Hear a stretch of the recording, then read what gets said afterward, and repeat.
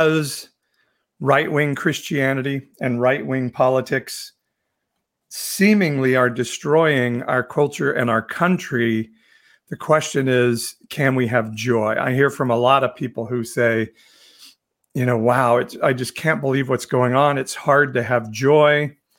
And I'm going to tell you a few things about why I feel there's a purpose to this season and why we can have peace, even as I would say, yes, we are headed to something of a cultural collapse in our culture because of right-wing Christianity and right-wing politics. And I think if you follow the Bible, the Christian Protestant Bible and their version of the Hebrew part of that Bible, you can understand that actually we've seen this happen before quite a few times in history. And so I'm going to tell you why in this version of Pastor Paul's Bible Talk. Can we have joy in the middle of cultural meltdown? And can we be okay? And is there a purpose to right-wing Christianity and right-wing politics destroying our country?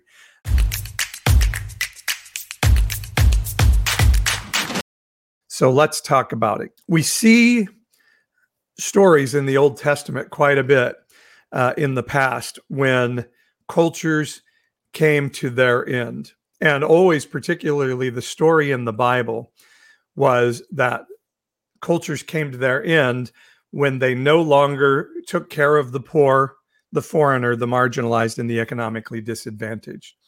And that was a problem. So we see this if you read throughout the book of Judges,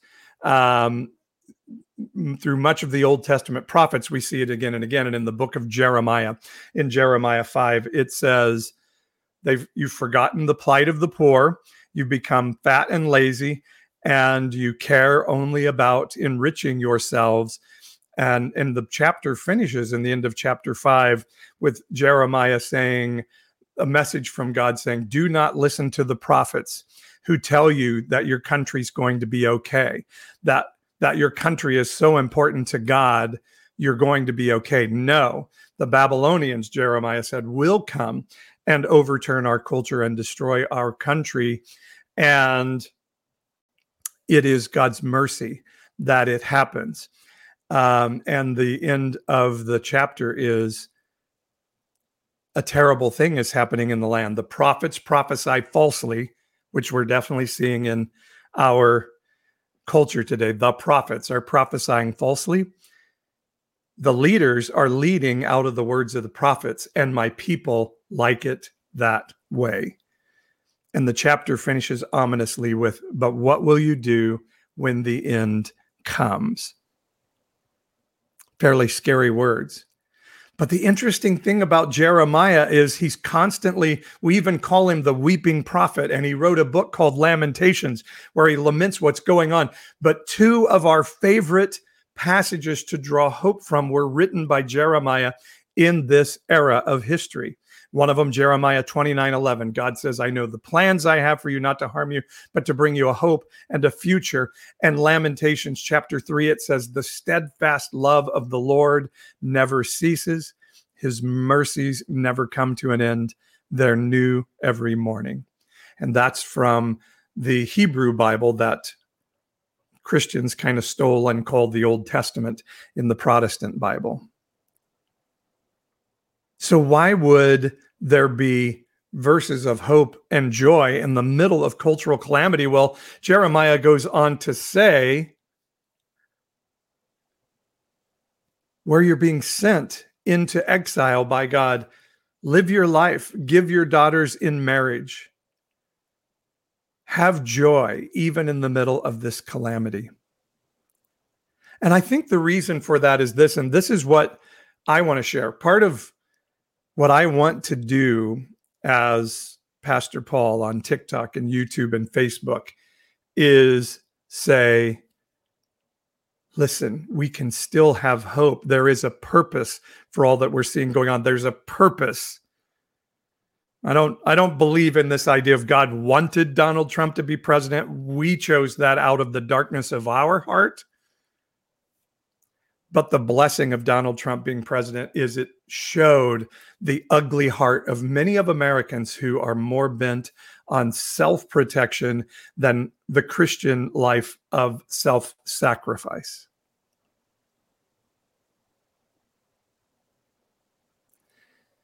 And when that happens, if a culture can't repent of that, overturn comes so that something new can come. So I want to share a little bit from where I see this in the Bible and where I pull this story from. And let's start in Matthew 24, which is an apocalyptic chapter that a lot of end times conspiracy theorists use to say, ooh, this is going to be happening. But what is talked about in Matthew 24 actually happened already in 70 AD at the destruction of Jerusalem. It's not something that's coming. It's something that already happened. And it starts this way. In the start of Matthew 24, Jesus is hanging out with his disciples, and the guys closest in with him, and they're walking by the temple, which some say should have been one of the 8 wonders of the world, this beautiful, amazing temple that is, of course, destroyed now. And the disciples are saying, wow, isn't this place amazing? And Jesus says something really ominous. So let's read it real quick. Matthew 24, verse 1 says, as Jesus was leaving the temple grounds, and this was the last time that the story of Jesus says he was in the temple, his disciples pointed out to him the various temple buildings. And they were kind of like, ooh, aren't these amazing? Verse 2, but Jesus responded, do you see all these buildings? I tell you the truth, they will be completely demolished. Not one stone will be left on top of another. And as we know, in Jerusalem in 70 AD, the Romans came and did take down the city of Jerusalem and completely destroyed the temple. For those wondering, I do have incense burning. I usually do that. I just like the aroma to make it feel like a spiritual moment. So if you see smoke, I'm not having cigarettes and my house is not burning down. So just a sign of the presence of the divine of heaven. So here we see Jesus and his friends saying, wow, isn't this amazing? This religious system that we have and that we built, and look at these buildings. Aren't they amazing? And Jesus says, you know what? Not one stone of these are going to stand on another. Now, some may say, well, this was actually written after 70 AD, and they're making it look like Jesus predicted it. And I'm fine. I'm not going to argue with you about that. But to me, the point is this, and particularly for Christians who believe in the literal interpretation of the Bible, I would say to you, then why did Jesus not say, pray that this doesn't happen? God cares so much about the church and religion. Pray that this doesn't happen. And I think that's important to note, because what he's saying is what this religion has become, what these self-righteous leaders imposing bondage of law onto people while hypocritically giving themselves freedom from it, that's got to go away. And you know where I see that happening today? I mean, just think about how we had a right wing shouting Blue Lives Matter, mocking people of color who were hurting and in pain, and now are saying defund the FBI. When that becomes your religion, I want to impose bondage onto others under the law of religion. We see through history that's when that religion and quite often that culture cease to exist. And so history or spirituality or a God grid, when that starts to happen, then culture starts to come to an end. So let's look at Jesus. It says here, as he was leaving the temple grounds, and this is the start of Matthew 24. One thing to know when you're looking at the Bible is the chapter breaks were put in there long after the text and the stories were written. And sometimes the breaks are fairly random. And so it's important to look at what happened at the end of the previous chapter to know why something happened. So Jesus is walking by the temple here and says, no stone of that will stand on another. So let's look at what happened previously at the end of chapter 23 of Matthew, and the heading, and again, the headings were put in there later as well. The heading says, Jesus grieves over Jerusalem. And so we'll read this in Matthew 23. It says, "O Jerusalem, Jerusalem, the city that kills the prophets and stones God's messengers. How often I have wanted to gather your children together as a hen protects her chicks beneath her wings, but you wouldn't let me. And now look, your house is abandoned and desolate. For I tell you this, you will never see me again until you say blessings on the one who comes in the name of the Lord." So Jesus is pronouncing, hey, I've come to preach another message, and that message has been rejected. And sadly, some bad things are coming your way. And I really feel like that is a message that for the last 20, 30 years, many of us have been saying, hey, right-wing church, something is wrong here. The way we treat President Obama is not Christian. It doesn't look like Christ. Partnering ourselves with a political party doesn't look like Christ. Giving George Bush a free pass to do anything he wants to do because he's Christian doesn't feel right. And again, the church has said, who cares? The Franklin Grahams, the Jerry Falwell Juniors, you name it, have all said, go to hell. We want to be politically powerful so we can impose religious bondage onto others through the civil code and the power of politics.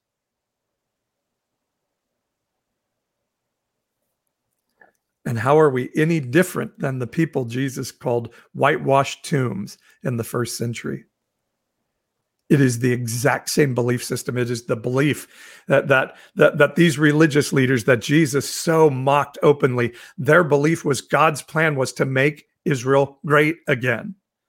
God was going to throw out the Romans, restore them as the racial and national charge of their country with their religion imposed as the civil code.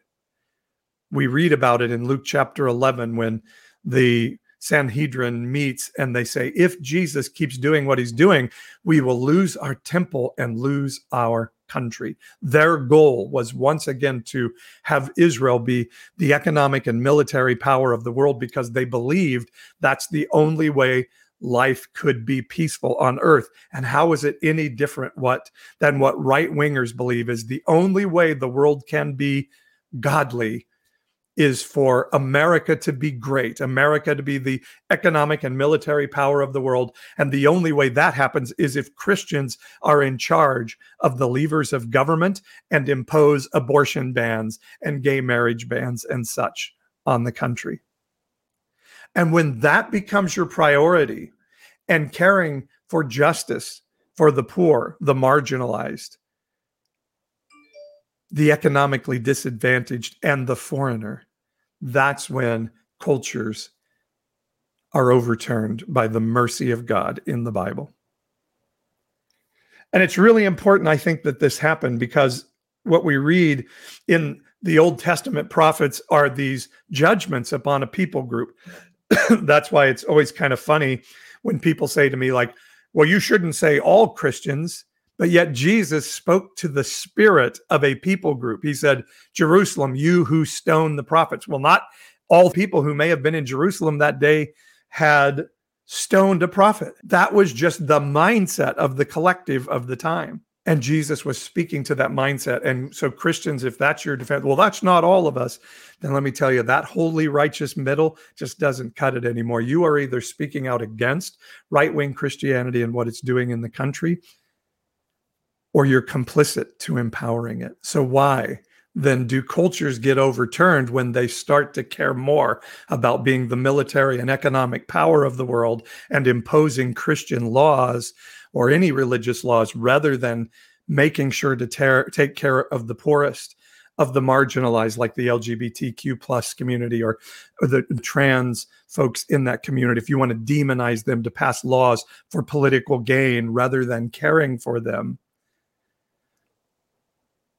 declaring foreigners to be rapists and drug dealers rather than how do we find a reasonable solution to border issues with a caring heart.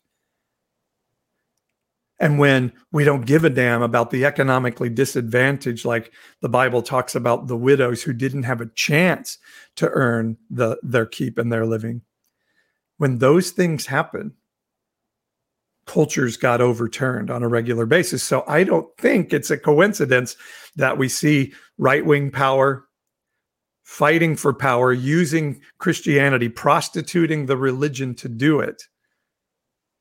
And then we find our culture in disarray and meltdown. And the reason those things, I think, have to happen when people say enough times, no, we don't give a damn about the commands of the Bible to take care of the poor. We only care about the rules that we pick and choose and cherry pick from the Bible to impose on others so we can feel righteous while condemning them. That's a religion that can't have one stone left on another. And so we do see in this season, evangelicalism in particular is shrinking at record rates in America. And for the first time in history, America is a majority unchurched country. More than half of the people in America do not attend a synagogue or a church or a mosque on a regular basis. We are becoming an unchurched country, and I think that's good. And I think that is because not one stone will be left on the other of evangelicalism and right-wing Christianity in the next generation. Isaiah 43 says it like this: as in the midst of great cursing of a people group, Isaiah, the writer, says, all of these bad things have happened. And he has this passage that I think is really interesting and pertinent for this season. Isaiah 43, let's start at verse 18. It says, do not call to mind the former things or consider things of the past. Behold, I am going down to do something new. Now it will spring up. Will you not be aware of it? I will even make a roadway in the desert, in the wilderness, and rivers in the desert. Bad religion and bad theology and bad attempts at political power have to go so that something new can come. I believe we're in this season where America has done amazing things and in many ways been this amazing country, but we've gone the way of this right-wing Christianity and claiming our ability to impose laws onto others makes us great. And that's when the Bible says, well, not one stone of that religious system will be left on another. So we lament and grieve. Wow, these are some really crappy people we have in charge of the country, like Marjorie Taylor Greene and Lauren Boebert and Paul Gasser. And a delusion has fallen on our people, as Jesus also predicted when he says the leaven of bad religion will take away your eyes to see and ears to hear. That's why people are becoming easily manipulated in this season. You give yourself over to enough of Fox News and QAnon websites and end times preaching in your churches, and you can no longer have any ability to comprehend truth. Your eyes to see and ears to hear go away. And so we're seeing our culture melt down because of this very bad religious system. But Jeremiah said in the middle of it all, hey, go ahead and live your life. You're going to be okay. Jeremiah 29:11. I know the plans that the universe has for you, not to harm you, but to prosper you, to give you a future and a hope. Isn't that amazing? And in Lamentations 3, the steadfast love of heaven never ceases. The mercies that come from loving one another never come to an end. They're new every morning. So we're going to hold on to each other in this community. We're going to pursue healthy spirituality and well-being together. And we're going to say, yes, it's time for that church to go away, that church in a building on Sunday morning that can no longer distinguish itself from right-wing politics and right-wing Christianity, that has lost its eyes to see and ears to hear. The prophets are all saying, God wants to make America great again. And Jeremiah is once again here saying, nope, don't listen to those guys. That is not true. Because when a people become fat and sleek and don't care about justice for the poor, the marginalized, the foreigner, and the economically disadvantaged, those cultures melt down so that something new can come. Amen.